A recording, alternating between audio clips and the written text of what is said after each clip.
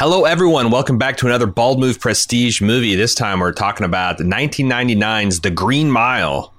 It was directed by Frank Darabont. Yes, that Frank Darabont. He did The Walking Dead. Gosh, what you know, that meme where it's like the world we lived in if whatever, and it shows like those 1960s Popular Mechanics magazines that have everybody living in like domes and skies, everything's gleaming and energy efficient. The world we'd live in if Frank Darabont didn't have The Walking Dead ripped away from him in season 2. You might recall that Frank Darabont also did the Shawshank Redemption. Yeah, he's a little bit of also did The Mist, which I think is going to come out later on in spooky season. We've already recorded it. Yeah, going to have a bit of a Darabont kick here. Screenplay also by Frank Darabont. He famously turned this around in 8 weeks with the help of an aging cat. It's based on The Green Mile, a serialized novel by the same name of the movie by Stephen King. He's done a little bit of things. One of the most prolific and famous and wealthiest horror novelist of all time. This movie stars Tom Hanks. He's America's dad. He started off in Bosom Buddies. We've seen him in Forrest Gump, Apollo 13. He's been Mr. Rogers. He's been the Castaway. What a guy. David Morse, one of my personal favorites, who you've seen in Contact, Disturbia, The Rock, 12 Monkeys. Bonnie Hunt, who's been in Rain Man, just saw her in that. Jerry Maguire, Jumanji. Michael Clark Duncan, certified bald move badass, one of the coveted 1C physical champions. Because look at the man. Holy hell. Right. Did you know that just last week was the 10th year anniversary of his death? No, I didn't. He had a heart attack at the age of 54. Of course, he got to start in Armageddon. This was kind of his breakout role. He's also went on to star in The Whole Nine Yards, Sin City. James Cromwell, Star Trek The Next Generation alum, one of the rare multi-character performances in Next Generation. He was Zefram Cochrane in Star Trek First Contact, also in Babe, LA Confidential, The Queen, and who couldn't forget his Emmy award-winning run in American Horror Story Asylum. Is it the new Pope? Or is it the young Pope? He was in one of the popes. Yeah. He was in one of the popes. I think he was the mentor of Jude Law, but he could have been so never mind. Yeah. Graham Greene, famous Native American actor who starred in Dances with Wolves. We just saw him in Die Hard with a Vengeance as a New York City cop. Doug Hutchinson plays one of the all-time world-class assholes in this movie. He was also Horace Goodspeed in Lost, and he played the classic Tooms monster of the week from X-Files in 2 separate episodes. Doug Hutchinson has had an interesting life since then. We might talk about that. We'll see. Sam Rockwell. This movie's loaded, guys. Sam Rockwell. You've seen him in Galaxy Quest, Charlie's Angels, Moon, Frost Nixon, Iron Man 2. Last thing I saw him was Jojo Rabbit. He plays a flamboyant Nazi officer. Barry Peppers. See him in Saving Private Ryan at Battlefield Earth. Jeffrey DeMunn, one of the Darabont featured players, most famous to bald movers as One Dale, the RV wielding driver in The Walking Dead. Also Patricia Clarkson. We just saw her in Sharp Objects. Totally she's different also character. Very different character. She's also amazing in The Station Agent. And Gary Sinise finally plays a little cameo here, famous from Apollo 13 and Forrest Gump. This is probably the third or fourth time I've seen this film. I saw this film in the theater. It wrecked me. This is a very emotionally powerful movie. It does have a couple of pretty big flaws that I've become aware of that I'll talk about towards the end of the review. But I'm curious to see. This is, if I recall correctly, not erectly. If I recall correctly, this is the first time you've seen this movie. It's a long one. Yeah, 3 hours. It's on HBO Max, by the way. If you want to just give it a gander and you're on the hot D wagon, like I know a lot of y'all are, what did you think of The Green Mile, Jim? Yeah, I almost made the mistake of watching this on AMC Plus through my Amazon Prime subscription, but that has commercials included. don't think I've ever seen that. They warn you. They're like up front. Due to contractual licensing obligations, this is displayed with the minimum amount of commercials. But still commercials. You won't want it. You won't want it. HBO Max is the place to watch it. Yes, this is my first time seeing this movie. Somehow this escaped me for 20 plus years. And I was pleasantly surprised because I was intimidated by the runtime. Although the star power definitely eased that quite a bit when I saw who was in it. I don't know how I got through the 2000s without seeing this movie, because it's Tom Hanks, Michael Clarke Duncan, who I love from Armageddon. Come get Papa Bear. 15 other people. Yeah, I mean, the pork rind this scene alone puts him in the pantheon. But yeah, I ended up not watching it. So this was a treat, actually. I felt it was really good. And I kept looking at this like through the Darabont lens, and seeing, his patterns and the things he does and how he's able to create villains so well. Like there's one in The Mist that rivals Percy in this, but Percy is he's evil. I mean, he's evil. It's and Sam Rockwell, his character, evil in this. Like, yeah, two of the all-time great movie villains in this. Yeah, Darabont just has a way of shooting these guys to make them seem singularly evil. So I was really into that. And I mean, Tom Hanks is just great in this. Michael Clarke Duncan, great. He actually won or was nominated for the supporting actor role in this movie, and I feel like that was well deserved. He did not win, but I don't know. I found it really good. It was interesting because the experience of watching this movie, I kept thinking, boy, there's a lot going on here. And at one point during the movie, I see how it all ties back into each other. And I'm like, okay, now I feel like the movie is coming together. But that was like an hour in.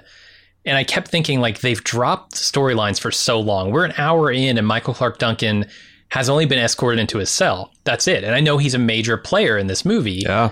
How can we be this far into this movie already and not have done significant time with him? And every time I thought that, they immediately follow it up with a scene to bring me over to that character. Like the next scene was a Michael Clarke Duncan scene. And I felt the same about Percy. Like, boy, they really dropped that ball halfway through this movie. Nope, here's the Percy scene. Like every time it's immaculately paced, I think. And for a 3-hour movie, it has to be. Otherwise, I'm just not going to be willing to sit through it. So I found that really enjoyable. And then, yes, like you said, powerful, emotional film. That I don't know. I mean, I'm looking for its metaphor and allegory and what it's trying to say. And I think I see it, but we'll talk about it here in a bit. And it's pretty good, pretty strong. Yeah. I mean, Michael Clarke Duncan is halfway there, just showing up on set.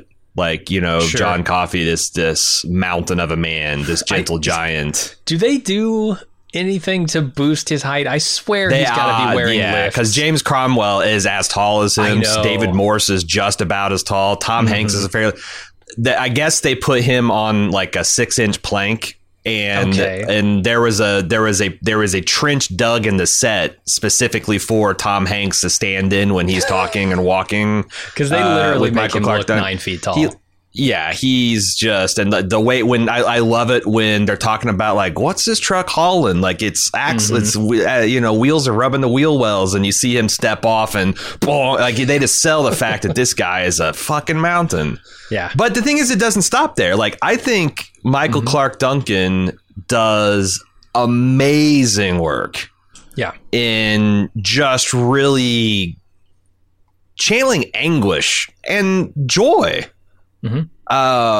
And really just like a raw nerve. And then I think that's how he functions in the show, in the movie, that he is this kind of like psychically raw nerve. I don't want to get into many spoilers because I know a lot of people probably haven't seen this film, and it's definitely one, if you like The Shawshank Redemption, stuff that makes you kind of think about life and the nature of freedom and human expression and stuff like that. I think it's a good one. And I think Michael Clarke Duncan's performance here elevates it above the trope of like, uneducated slave who's accused of crimes by white people, right? Like, and I call it a trope because it's so, often used for good reason, though, right? I'm not trying to diminish that, but he elevates it above that. It's not just that. I feel like there's more to it because of his performance. There might be another trope that even he's not strong enough to elevate it over. But again, I really, because again, I'm not cynical enough to hate this movie. I remember the very first time I saw this movie in the theater in a pretty packed house and how it affected people, especially some of these execution scenes. Because that's one of the things I thought was amazing is how the executions serve as kind of like chapter breaks in a novel. Yeah. Where they progressively get worse and more gut punching. But like up until the first one, you could almost think like this is just like an office comedy. You got hijinks and nothing. And, they're doing and then the first execution hits and it's like, shit, this is some real deal stuff that we're going to be dealing with. We're going to be dealing with the real deal. It kept subverting my expectations too there because I'm like, OK, I see what it's doing. It's setting up. It's going to use this first mock execution to get us in the headspace for when the thing actually comes at the end of the movie. But there were several throughout this movie. And you're right. Every time it's used in a slightly different way to say a different thing, maybe, about the characters. I guess like the one thing I don't see a lot of in here is commentary on the very concept of executing prisoners. Yes. And I don't know that that's necessarily a bad thing. It's just not what the movie was trying to do. No, but it necessarily comes up in my head when I'm watching It's definitely the second flaw that I want to talk about towards the end of this. Okay. But yeah, I think the way it's paced, the way this movie's structured, I read the book that this was based on because I was really excited. I had been a fan of The Shawshank Redemption for a long time. I had read that through the Bachman books. Rita Hayworth and Shawshank Redemption. I heard that Darabont was doing it again. It had Tom Hanks as Tom Hanks was like my baby's first serious dramatic actor. And we talked. We covered a lot of the shows that he's been in that got me excited for this. The Apollo 13, Forrest Gump, Castaway's a little bit into the future, but like. Actually, I think he did this immediately after because I read in some behind the scenes that Tom Hanks was carrying on a bit of weight because he was fattening up for the Castaway role. And, it was like 2001. It was very soon after this. Right. But I really love Tom Hanks, so I was very excited. I read it in advance, and it's an easy to read book. And like I said, Darabont adapted this in about 8 weeks, but it seemed like a pretty easy job. Like, you're just streamlining a little bit, cutting here and there, and the way he was able to tell the story fairly faithfully. Stephen King says this is his favorite movie that he's ever had adapted, or book I guess he's ever had adapted. He's Stanley Kubrick couldn't get that thumbs up. He had too many ideas in his head. Stephen King didn't agree with all of them, and largely kind of name only. But man, there's just so and this is what I really appreciate is this is a full human emotion spectrum movie. Yes, it will punch you in the gut about as hard as you've ever been punched, but it's also hilarious in places. There's also just a lot of like, it's a 3-hour movie. There's room to just watch people fuck around, moving office furniture out of a room and hunting for a mouse and doing all these like but it's that kind of thing that makes everything work in that final act. That you really feel like even though these guys are largely archetypal and they're antitypal of like, it must be said that these are prison guards in 1930s Louisiana, and they're, except for one notable exception, saints to a man. Yeah. The prison warden is... Even the one named Brutal as a nickname. Even Brutal. is a great guy, yeah. There's not a shed of racism or sexism or anything to be had.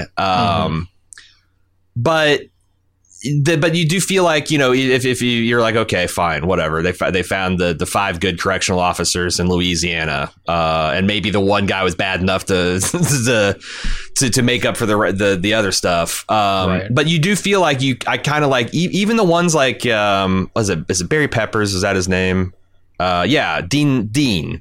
He's probably the one least, but like he gets in enough that like you know, when you need him to hit an emotional moment. Jeffrey DeMunn also is another one who's kind of like doesn't get as much screen time as Hanks and Morse, but like they're all, even the guy that's running the switches. Yeah. By the end of the movie, like everything's designed so you feel all the emotional impact, and like all the story has gone to serve that. And I think the coda to this delivers a wallop. And the movie also just draws you in. Like it begins with a manhunt, and then it goes to like modern times. There's an old man in a nursing home running around, bawling at watching a Fred Astaire movie, and it's like, what the fuck is going on? In kind of the same way, I guess, like. Saving Private Ryan does a similar trick where it like, you know, hits you with this kind of emotional thing that you're not really prepared to grapple with, and then shows you by the time you catch up to the end of the movie, you're like, oh fuck. So yeah, this is one of this. I still think, despite the flaws we'll talk about, I think this is one of my favorite movies. And it definitely, I was wondering if I would, if it would still deliver the feels, and it certainly did. It's a great looking film, I think. Yeah, they recently did a 4K release of this thing. I don't know if that's the version I watched, but I watched it on HBO Max. So if that's what they have, that's what I watched. Some incredible use of light and dark and color, you know, especially in dark scenes. Sometimes it's, I've heard it can be a struggle to film people with black skin, and Michael Clarke Duncan looks amazing throughout this whole movie. I think that like all the costume and setting look like they're just rock solid. The details around the electric chair are fascinating and horrifying, and largely based on real life executions. And like I said, the movie doesn't consciously try to say anything. But like, I remember seeing this as a much more conservative person, and it's one of the things that started turning me around on the idea of executing people, like just the machinery of it, the fact that you can get things wrong, the fact that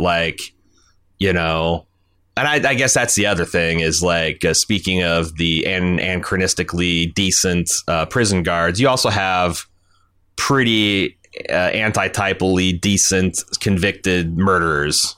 Sure. Every one of these people have been spiritually shepherded through the process by the saint Tom Hanks, and have repented and are going to God, ready to stand before his righteous throne of judgment. Like that's a bit too much. But no, I think that it's hard to walk away from this movie thinking that the state really should be killing people. And sure, maybe this is a particular barbaric way to do it, but if you read anything about gas chambers, lethal injections, there's just as many botched ones of those as there ever were with electric chair. And you almost always end up killing innocent people. That's the other, tragedy of it too. So, what do we? I'm trying to think about, like, as I said, everyone does such a solid job of acting. In particular, Tom Hanks and Michael Clarke Duncan. You don't often see Sam Rockwell play someone this evil. He plays a lot of crazy people. Crazy people, with the sure. Loose. He plays some dark people. I think I don't know. This felt very much in Sam Rockwell's wheelhouse to me. This guy's a lunatic. Okay. He also happens to be very evil. But yeah, this felt very Rockwell. I thought there's a supernatural element to this movie that the rewards patience. I would say I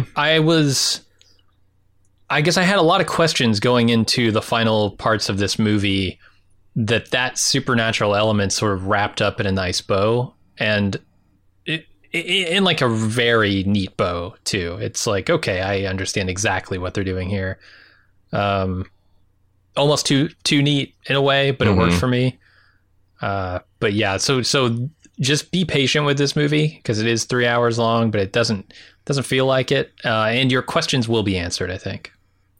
I think I was about to hit on that. The supernatural element, I think, is well done. It's pretty mysterious. It's very Stephen Kingian. Oh yeah, and fitting in his kind of like good and evil system. And I thought the special effects, especially for its day, were understated and incredibly effective. Yeah. Totally. Like it really sells you on the idea that there is something cosmically unfathomable happening, and not in like a really flashy kind of way, you know. And it helps that you don't know what it's supposed to look like. So true. Yeah. But it's kind of like, I guess, like a positive, life-affirming witch in that way, that like its magic system felt very solid, understated, and incredibly well done. Mm-hmm.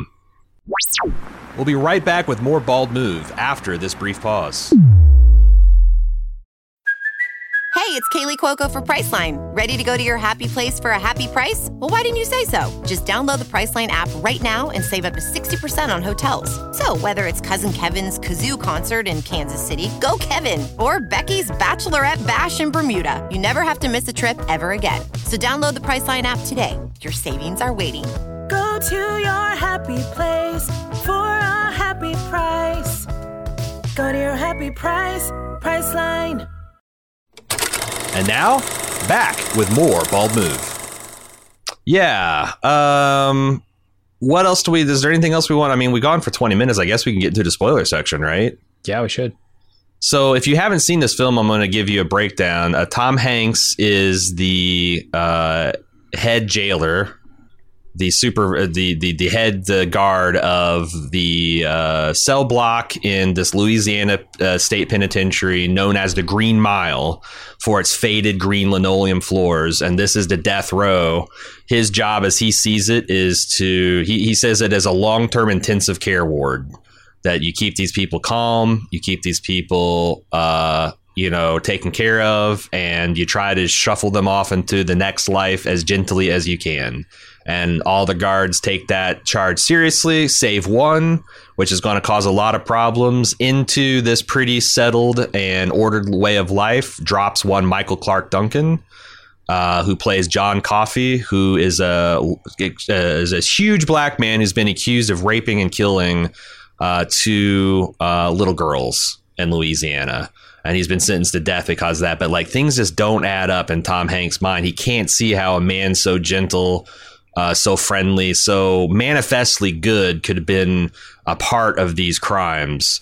As the years and executions roll on, we'll get to know some of these prisoners, some better than others. We'll get to know the guards all extremely well. We'll come to understand the mystery of John Coffey.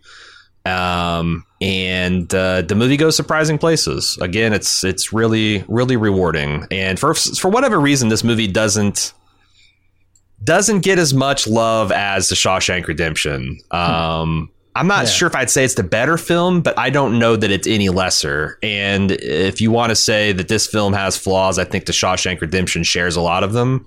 So like, it's not like, well, this is the one that's really this and that, and Shawshank is the one that does. No. So if you like Shawshank, and a lot of people do, we did a podcast on it a while back. I think you should, and you haven't seen this, if you're like Jim, definitely pick it up. Let's get to the spoiler section. Fucking Percy, man. God, I'd even forgotten half the shit he pulls in this movie. And the thing that makes it really work is that, I think Louisiana is, among the United States, one of the more famously corrupt ones in terms of like law enforcement and whatnot. Like, that's just a reputation I've always had of it. Sorry if that offends any Louisiana law enforcement. Quit doing shady shit. Anyway, that he's protected by his aunt, who is the governor's wife. And anytime he doesn't get his way, he can go running to them. He's got the power to break all of even though they all outrank him in seniority and command structure, he kind of has them all by the short curlies. And that's one of the things. It's one thing for him to be like, I think at one point Tom Cruise says he's dumb, he's stupid, thoughtless, and cruel. Yeah. It's one thing to be that, but also to be in a position of power over these other guys. Man, they play that. And this guy leans into the shititude of it all, too. Yeah. Yeah, he absolutely does. He's great as the villain here. Yeah, I can only think of one villain I viscerally hate more, and it's in another Frank Darabont film. It's The Mist. That woman in that supermarket. Fuck her.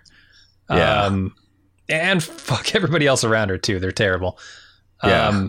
Here's the thing about Percy though. I'm trying to like determine just how connected and just how I don't know, because there's some nuance to the relationship here, right? Because they use a threat against him a few times in this movie, and it's the threat of like he stood by while somebody was getting strangled in a jail. Okay, he's a coward, and we're going to tell people that you're a coward. I don't think that matters. I really don't think that could ever threaten a guy like Percy, because he's connected, and people who are looking for power and clout and influence don't give a shit if you're a coward. They want to use you for the clout and influence you have. As long as you're connected, you're still good if you're a coward or not. So like some of these threats they were using against him don't land to me. But I don't know how Percy views them. Also, I think that the film kind of leans into that. Like they do their best after they pull the John Coffey scam and throw him in the rubber room to like scare him. Like, but they put like, hey, look, we got all this dirt on you. We'll, brand you as this. We'll brand you as that. And lest you forget, we also know people, some bad people too, and we'll just have you beat the holy hell. Sure. But as they're letting him out of that, you can hear the other guards like, man, and he's probably going to talk it. So I think the movie's opinion is these guys are probably all fucked. But then Percy gets possessed by the evil gnats and things just kind of work out.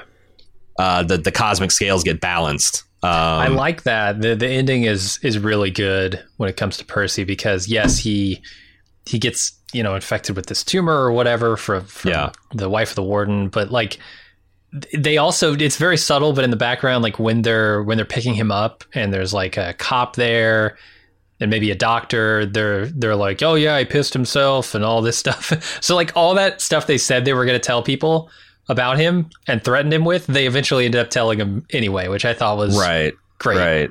Yeah, because they have to explain like what the fuck happened here. What could this have possibly? And like I think that's it plays like a Greek tragedy. Like this is literally a Deus Ex Machina. Like late in the movie, with 30 minutes to go, they wrap up the two main villains with again literal act of God, as the movie explains it. But it is so incredibly satisfying. Absolutely. I did think, so there's a couple things, because I haven't seen this movie in 10 years. I've changed a lot over the years, as a lot of people know.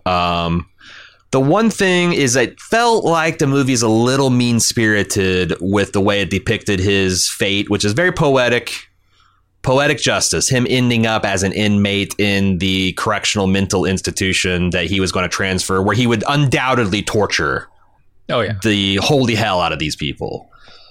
So he's here as a mentally, like the gnats of God went through and fucked up his mind, and he's kind of a drooling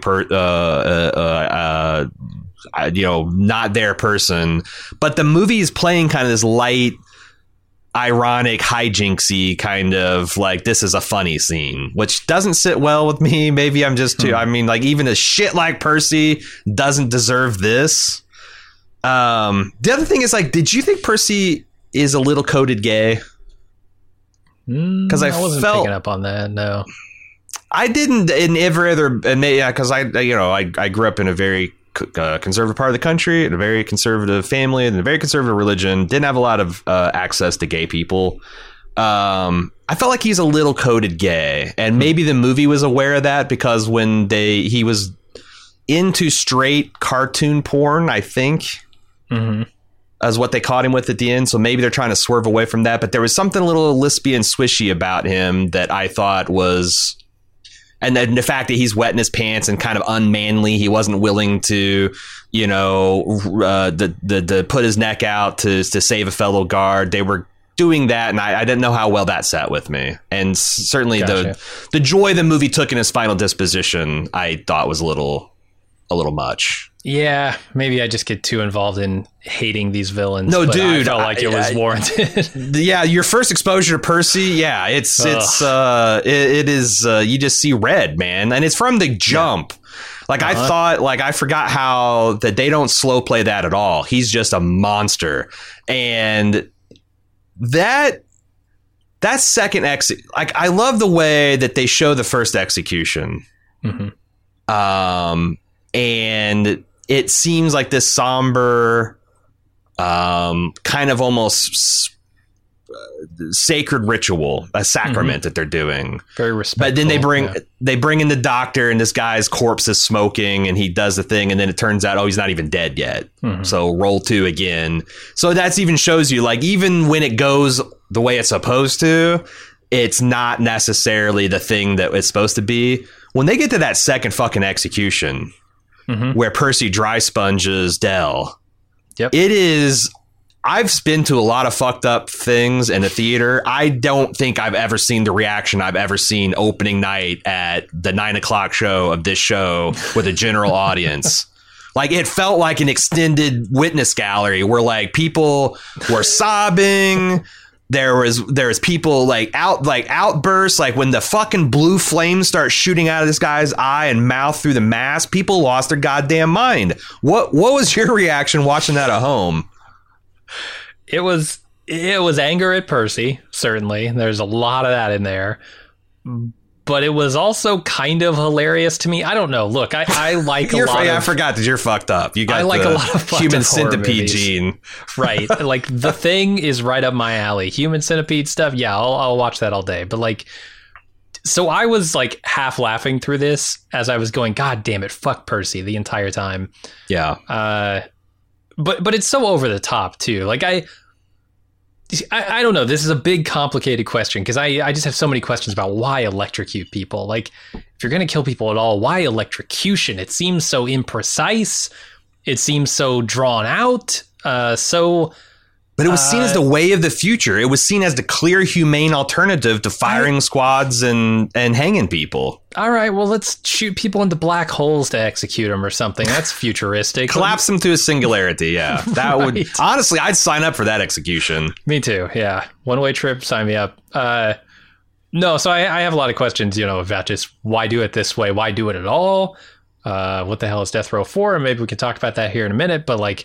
Yeah, I was laughing through the more extreme parts of it. Like, when it starts out, it's horrifying. And to me, it went so far over the top by the end with the blue flames and the smoking corpse and all this stuff that I couldn't help but laugh.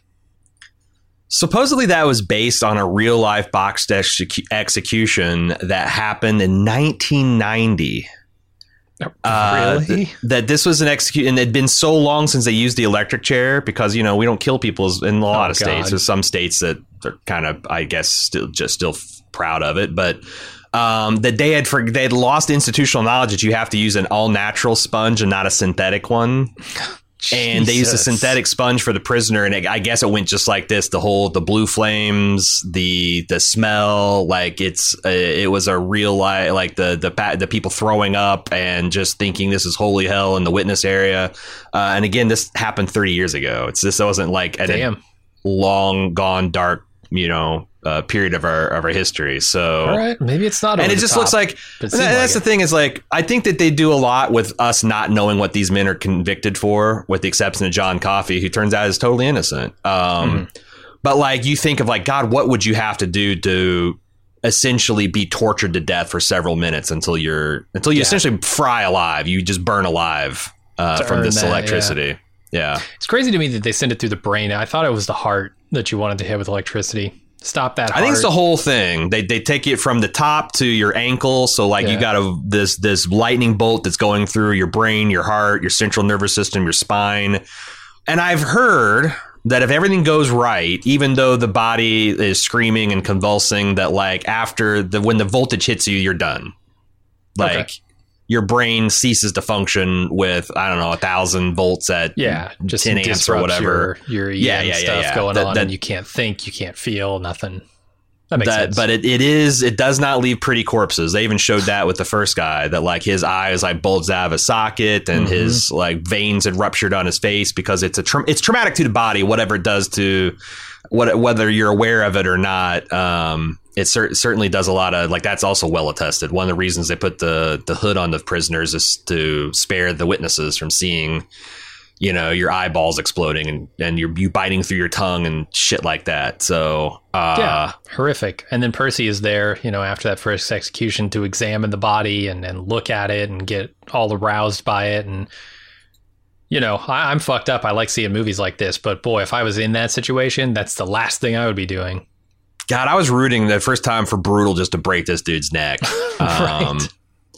And I love that where Percy was taunting the corpse of this guy, and Brutal comes in and's like, he's he done paid the price. He's square with the house again. Get your fucking hands off him. I gotta say that if you're going to do state run executions, I would hope that death row is staffed by men like these. It's not. Yeah, it's not. But you would hope that people take the job this seriously and take the human element of it to heart. That, hey, we got to do a thing. It's the law. We're not going to take pleasure in it. We're going, that this is already the ultimate punishment. There's nothing that we need to do to add on to it and add stress and endanger ourselves, endanger the other prisoners. Fucking Percy, man. Let me ask you this. I've long had this question. Let's assume for a second that I believe we should be executing people for crimes, that there are crimes so heinous that you could deserve to be killed. Why do we leave people on death row for years? Why don't we just say, okay, we've convicted you to death. We've sentenced you to death, rather. You get to say goodbye to your family, and then we kill you the next day. That's it. Done. Why are we housing and feeding people who are condemned to death? I see you've spoken to my father, Jim. You might want to subscribe to his newsletter because, he's just out back really? In a bullet. Okay. It's 25 cents and you're done. The real answer is because we have a justice system that allows a person to appeal. And in cases of death where it's like the ultimate penalty that you can't, like most times you can let a person out of prison, you can restore money to them, you can give them, damages. But if you kill a person, there's nothing you can do. So the justice system after defers. The appeals process, the appeals process just takes fucking forever. Imagine if you were allowed to, they talk about the fucking justice system collapsing if everyone just requested a trial. Forget about an appeal. Just if 95% of the people that were convicted of a felony decided, I want my jury trial instead of doing a plea deal, the justice system would implode. So imagine how hard it is to wrangle a death case where the state is deferring to the defendant and giving them every opportunity up to including to the Supreme Court. The governor can review it. So one of the reasons, and that's one of the criticisms of the system, that it's extremely expensive because you end up having to house people for 5, 10, sometimes even longer, 15 years to go through the process. And it's 10 times more expensive from a legal perspective because you're go through all these higher appellate courts. But that's why, because the state... death row is literally the place where people wait for their appeals process to their appeals process to run out and for last clemency, and after everything's gone and the governor's not made the phone call, then they get why do we make that executed. Why do we make that a separate sort of thing from just general population prison? That's a good question. I think it's because society's mores got caught up way faster than our system, because honestly, you go back 150 years and pretty much a posse would just round you up and string you up, Oh, sure. You're just, maybe you got brought before the judge and then the next day you'd get hung. Maybe you piss off the town so much they just string you up and hang you for justice. Which is wild to me, with how this movie starts and where they find Michael Clarke Duncan, that didn't just happen.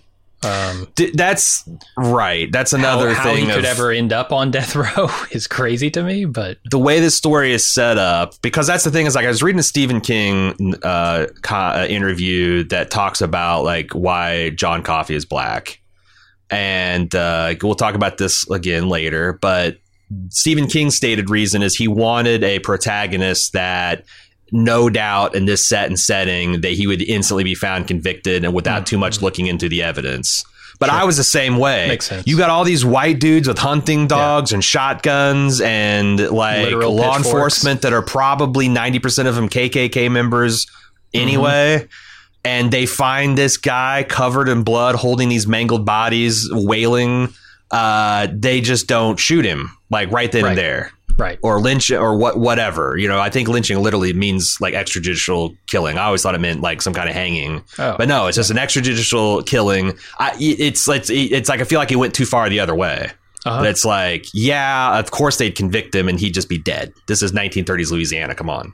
Right. Yeah, but that's fine. They needed it for the setup and it's worth it because the rest of the movie's great. Yeah. I did think, you know, along the lines of the justice system here, I felt like letting the guy who killed Delacroix's mouse be the one to give the order to put him to death is fairly cruel. It didn't really strike. Like, I know they're kind of in a rock and a hard place here, like because they want him gone so bad. They want him gone. This guy's a shit. This is the only way he's going to leave. Let's let him do it. But I don't know. And it's only because I like Delacroix, and I think this probably happens all the time in real life where you have monsters, and not all of them, but you occasionally probably have a monster putting to death someone that they have a personal grudge against for whatever reason. Yeah, for sure. I think that's question like I have about it is why is the generator for the electrocution hooked up to the grid, the building's power grid? Why not just make that a separate thing?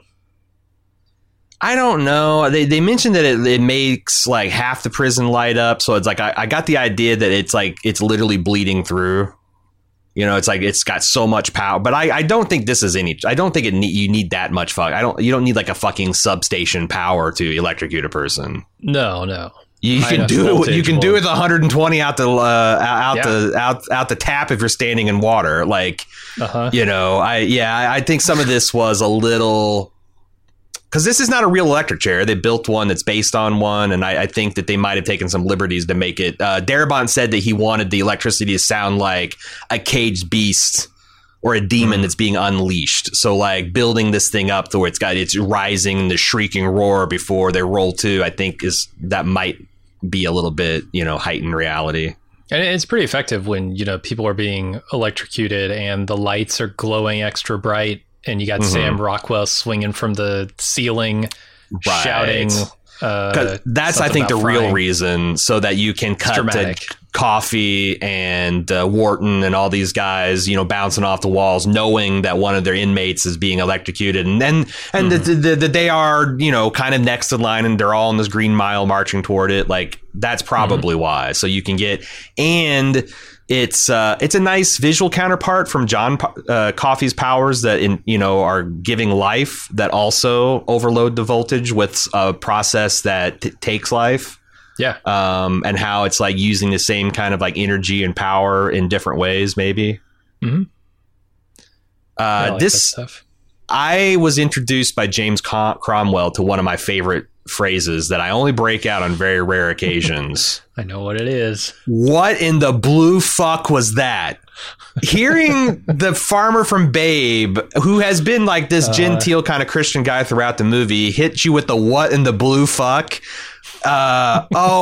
Chef's kiss of cursing on that one. Love it so much. Yeah, it's beautiful. There are a couple of other amazing moments that I love. One of the funniest moments in this entire movie is when Tom Hanks is kneed in the groin after he's had this just horrible bout with his UTI. Yeah. And him just sinking to his knees in the prison and then laying face down on the floor. Put as much of his body against that nice, cool linoleum as he possibly could. He's holding his crotch. It's absolutely hilarious. Never forget, you young kids, Tom Hanks started off as a comic actor. And every once in a while, when he gets on SNL and he's doing his David S. Pumpkins or whatever, you'll remember that. But he does a lot of facial mugging and just like in this case, full body mugging. And it's hilarious in this movie. Yeah, then Coffee, grabs his crotch, takes his infection from him.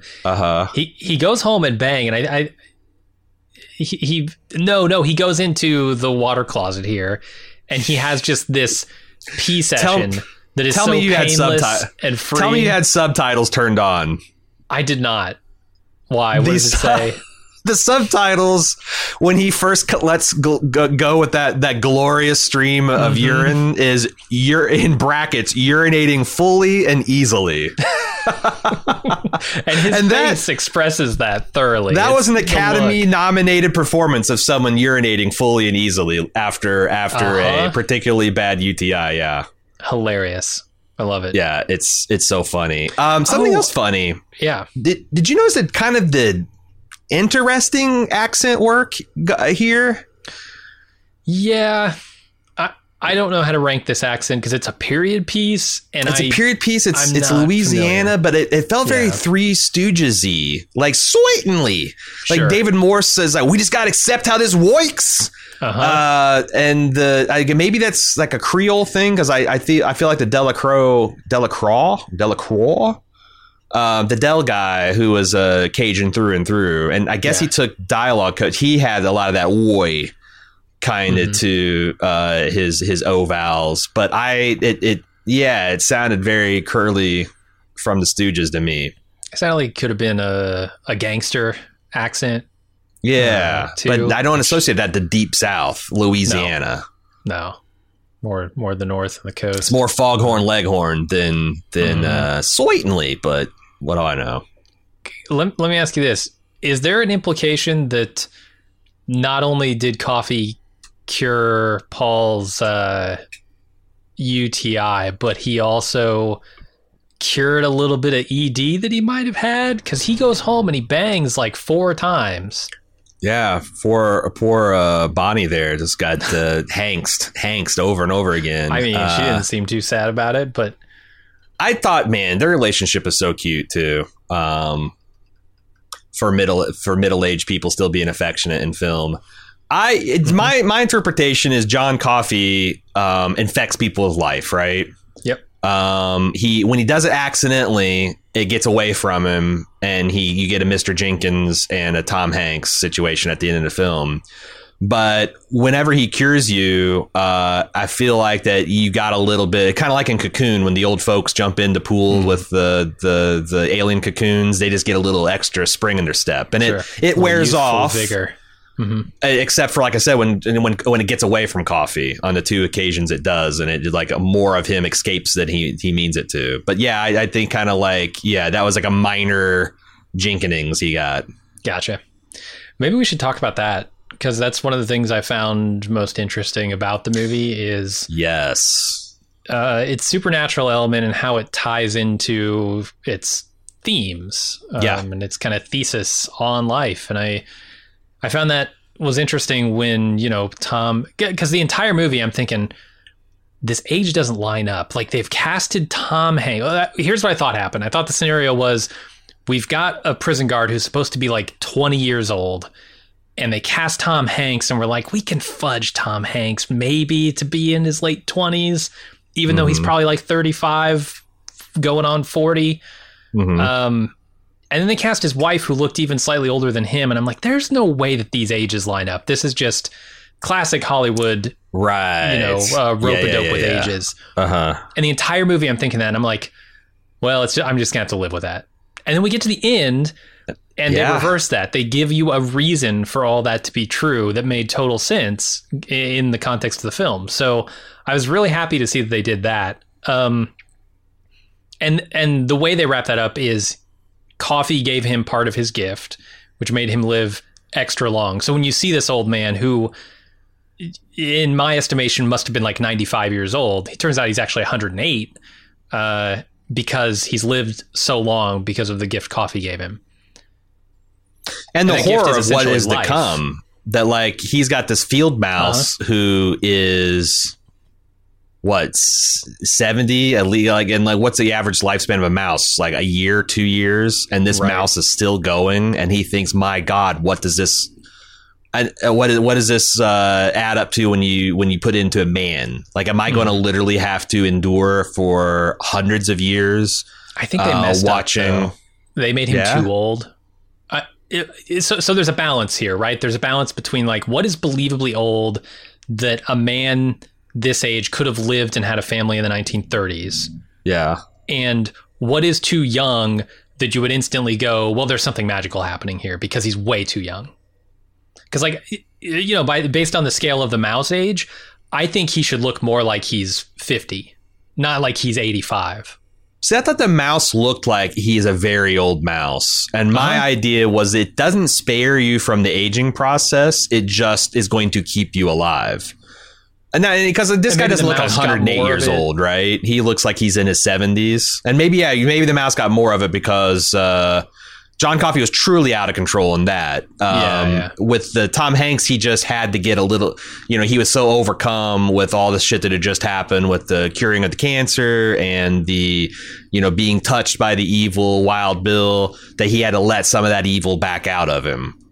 Whereas the mouse got like, you know, he's completely different. Like it's like it got like a thunderbolt of it. But still, that's the thing. It's like at the end, like you really feel for this guy. Like, you know, you've seen, you know, he's like, I'm not immortal, but like my penance is going to be stuck on this planet and witnessing everything that I love or care about die, essentially. And then you think about John Coffey, who had the purest form of that. How long did he live, right? How much has he seen? How much evil and sorrow and pain had he seen to be tired enough of it to just say, I don't want you to fight this. I don't want to run away. I'm just done with it. We'll be right back with more Bald Move after this brief pause. And now, back with more Bald Move. We don't know. I mean, because it's funny because, like, what do we know about John Coffey? His initials are JC. Gary Sinise says that it's like he fell from the sky, describing the fact that this guy just sprung up out of nowhere as a full adult with no documentation. No, it's probably not super uncommon. So I think that's like it wouldn't be like, oh my God, this is what the hell. We don't have a birth certificate in this guy or whatever. Seems like he could have been perhaps a former slave, but even then he'd be old for that. So like, yeah, maybe he's been around for a long time. Probably. You know, like if he's like, what if he was like one of the first brought across the boats? Like he could have gotten here in the West Indies in 1600s and seen the very worst miserable parts of humanity. Or he could have dropped here, or he could have come down from God 40 years ago and been fed up because, you know. Sure. And met Percy and been like, I'm done. That's one of the things in the movie that, and maybe it makes more sense if you think that he's been around here for the sum total of U.S. slavery and the Jim Crow era immediately afterwards. Because, like, one of the things I felt like the movie's telling is that most people are fundamentally good. And there's just a few, like, maybe born bad people. But, like, John Coffey's experience seems to be radically different from that. And that's like, man, I feel like the movie could have done a lot if they started to, like, critique systems rather than individuals. Which I'm getting closer to my critique of the movie itself. Sure. But it just doesn't, like, I don't know, he's just a Christ figure. Yeah, definitely. Plain and simple. Yeah, he takes pain and evil from people and processes it into healing good. I don't know. And then dies kind of like after he forgives everyone there for knowing not what they do. Yeah, it's very, very JC. Yeah, there's this weird, push and pull between like giving people life and that life being a curse in a weird way, right? John Coffey sees his life as something to be tolerated, something to be endured. And he's able to do good for other people during that time. But what is he giving them? He's giving them more life, which by his estimation would be a pretty negative thing. So I don't know. He's taking pain, but he's prolonging what he views as a necessarily painful thing, which is existence. Yeah. And that's how I read it. And the Green Mile is your life, right? I mean, that's right. The metaphor here. Everybody has to walk it. Everyone pays the same the same toll at the end. One death. That's what you owe. Yeah. And the whole, he killed them with their love, and that's what the whole world is like. Again, I don't know that I agree with that sentiment literally, but I don't know. I mean, it made me think about, like, if I was I sometimes think about this. If you were a psychic, or if you were someone that could read minds, you're a mind reader. would it be horrifying to know how many people are fucking just evil and up to no good? Or would it be comforting to know that most people are just thinking about themselves and their families and, you know, what they're wanting to eat and the movie they saw last night, and that, like, you know, everyone is kind of within one standard deviation of fucked upness from the other, and you got some extreme outliers because of whatever reason, but like, I'd have always thought that it would be net good if we could read each other's minds, because I think we'd find out that we have a lot more in common and we want a lot more out of the world that's the same than like, oh, Jesus Christ, my neighbors are fucking psycho. Like, I don't think that, but it seems like from Coffee's experience, it's the opposite. But maybe it's just that the negative things overwhelm the positive things. Like the negative just gets so much, you know, like the best person, you stack them up and they're just walking down the street. They're probably not calling attention to themselves, right? But you get the worst person, somebody like Wild Bill, and he's like literally the center of every attention that he goes, you know? So like maybe it's one of those things where like evil just won't shut the fuck up and good is just kind of like trying to muddle through, you know? Yeah. And I mean, I look at, you know, his Coffee's situation, Coffee's lot in life, and he's kind of cursed with this ability to help people. And so all he sees around him are the negative things, the bad things. And all that comes to him is bad and negative. And I think that could influence his, you know, opinion of things. You know, he sees all the cancer, all the disease, the tumors, because he does of people, and he sees good people too, but that's not his focus, right? His focus seems to be helping people. I guess if you open up evil to the concept of cancer and natural disaster and things like that, then there's a lot more evil in the world than you'd think. Sure. I love the structure of this movie. Like I said, it ends up with this old man losing his shit at a Fred Astaire movie, and then the way that movie the movie comes full circle, and John Coffey is like one of his last requests is he wants to see one of them Flickr shows, and they show him this Fred Astaire, and the way they frame his head where it's behind the projector and it looks like just a classic Renaissance halo. And he's just there, just being his mind blown by these beautiful, graceful people dancing this beautiful music. And, you know, Tom Hanks and everybody just kind of soaking it in to him 100 years later. Well, no, 80 years later, like losing his shit seeing that movie. I thought that was really good because, again, I'd almost forgotten that had happened 3 hours ago until they hit it. And I don't think the movie needed the coda. Like, you didn't need them, but like, it's one of the things that sticks with you the longest is that, like, classic. It's sneaky horror, you know? Yeah, I think I did need it. I had big questions about the age thing, like I said. Okay. I needed to understand that he was older than I thought he could be. For that to make sense. Although, like I also said, I was prepared to just accept it because that's what Hollywood does sometimes. I thought it was interesting that when he cured Patricia Clarkson, not only did he cure her of her brain cancer, also gave her a studio quality makeup job. Mm-hmm. It's his powers are such that it can take a lemon-sized cancer out of your head and also just give you flawless brows, makeup, hair, everything. Just takes it all. Takes all the pain away. Yeah. No, they had to make it's a trip to the salon. I didn't understand some of that stuff, like with the Patricia Clarkson, where she gets up and says, "I was in a dream and we were both in dark." I'm like, that's the one thing that still remains a mystery to me. I don't literally know what the fuck they're going with on that. I don't either. Like, it almost implies she saves him as he's saving her, but like, you can fucking do nothing, man. Right. At least Bonnie made him cornbread. Yeah, and the mouse like fetching the spool, I didn't understand that either. What do you mean? I kept expecting like somehow this mouse to be a mouse reincarnation of one of the characters or something. You know, like to have it be so smart. I guess it was just a trained mouse. Was this like a lab mouse that escaped somewhere? And that's a good, I've never even considered that like above and beyond it having this long ass lifespan, it came kind of like a trained circus mouse. It was this tame, but it came before John Coffey. So like, if it came after, you might think that like it was like they're a package deal. Mm-hmm. But no, I don't know. Yeah, it's just a lingering question I had about the movie. I wonder how this fits in. I've never read any meta-analysis about how this fits in with Stephen King's cosmology. I wonder if this does fit into the Steam and the Cosmic Turtle and the Deadlights. Like is Wild Bill Randall Flagg? The Shard is John Coffey, because like there are a lot of magical black folk in Stephen King's works.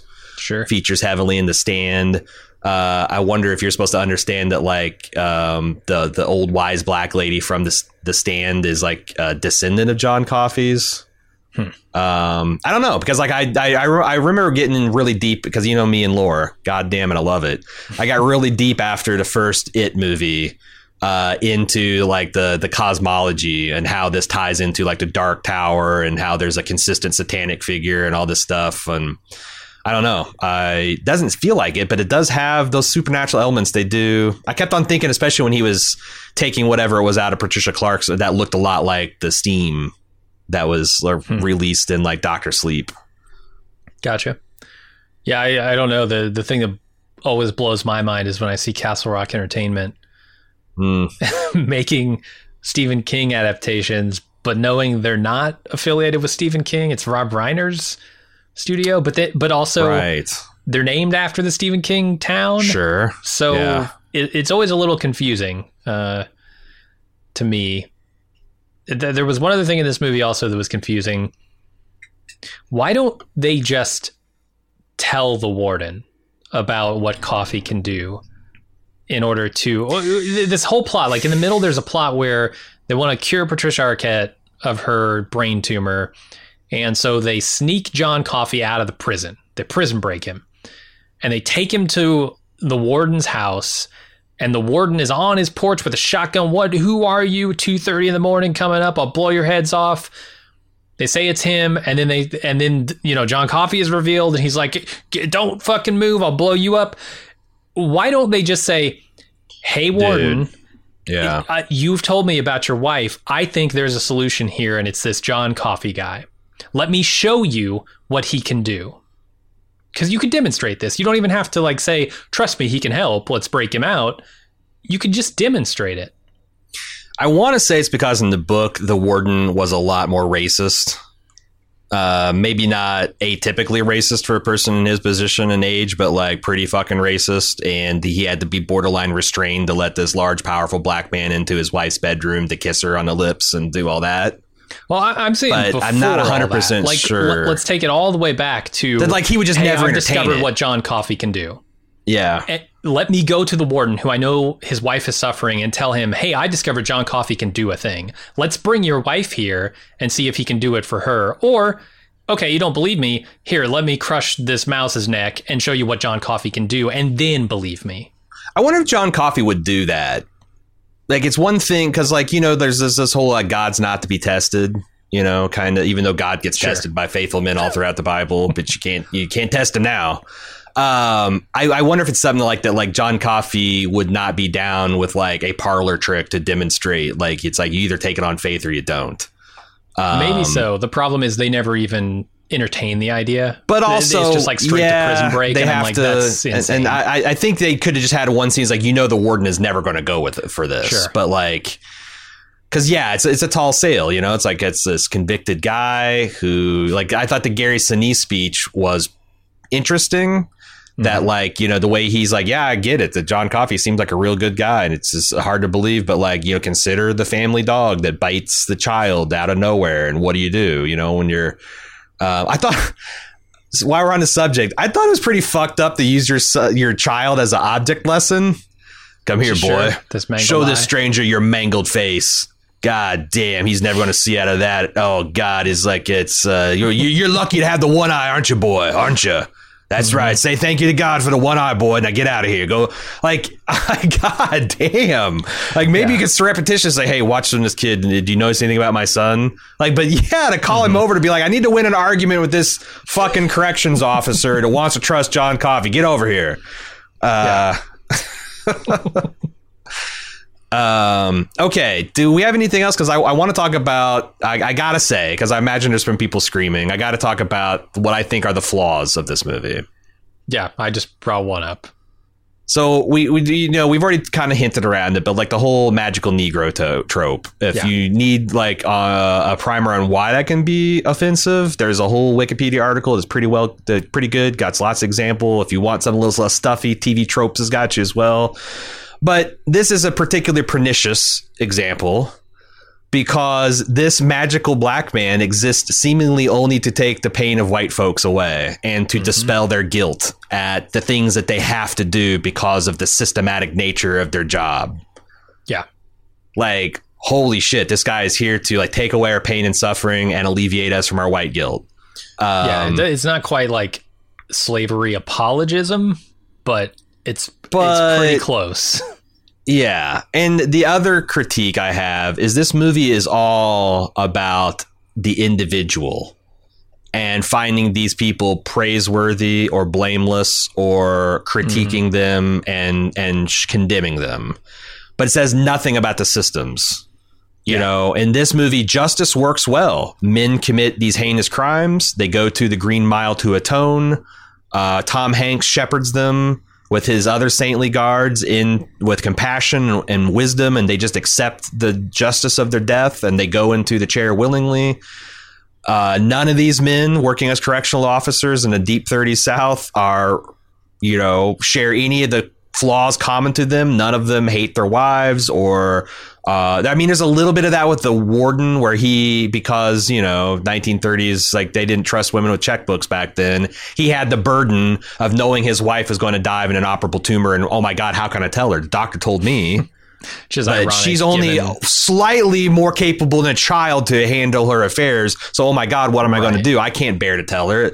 But like they don't really, that scene is almost a noble thing rather than like, it's kind of fucked up that this lady doesn't know what's happening to her because she's been infantilized. It's they don't have any of those flaws. They're not sexist. They're not racist. They're not bigoted in any way. They're just good people because that's what even in the deep 30s South, good people wouldn't be racists. Right.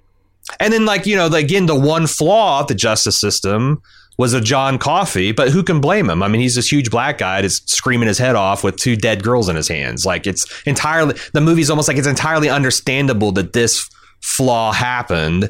And honestly, the good men were ready to undo it. But John Coffey says, nope, we can't do any of that foolishness. I got to die because I'm just too tired, boss. I'm too tired of living. The old man river.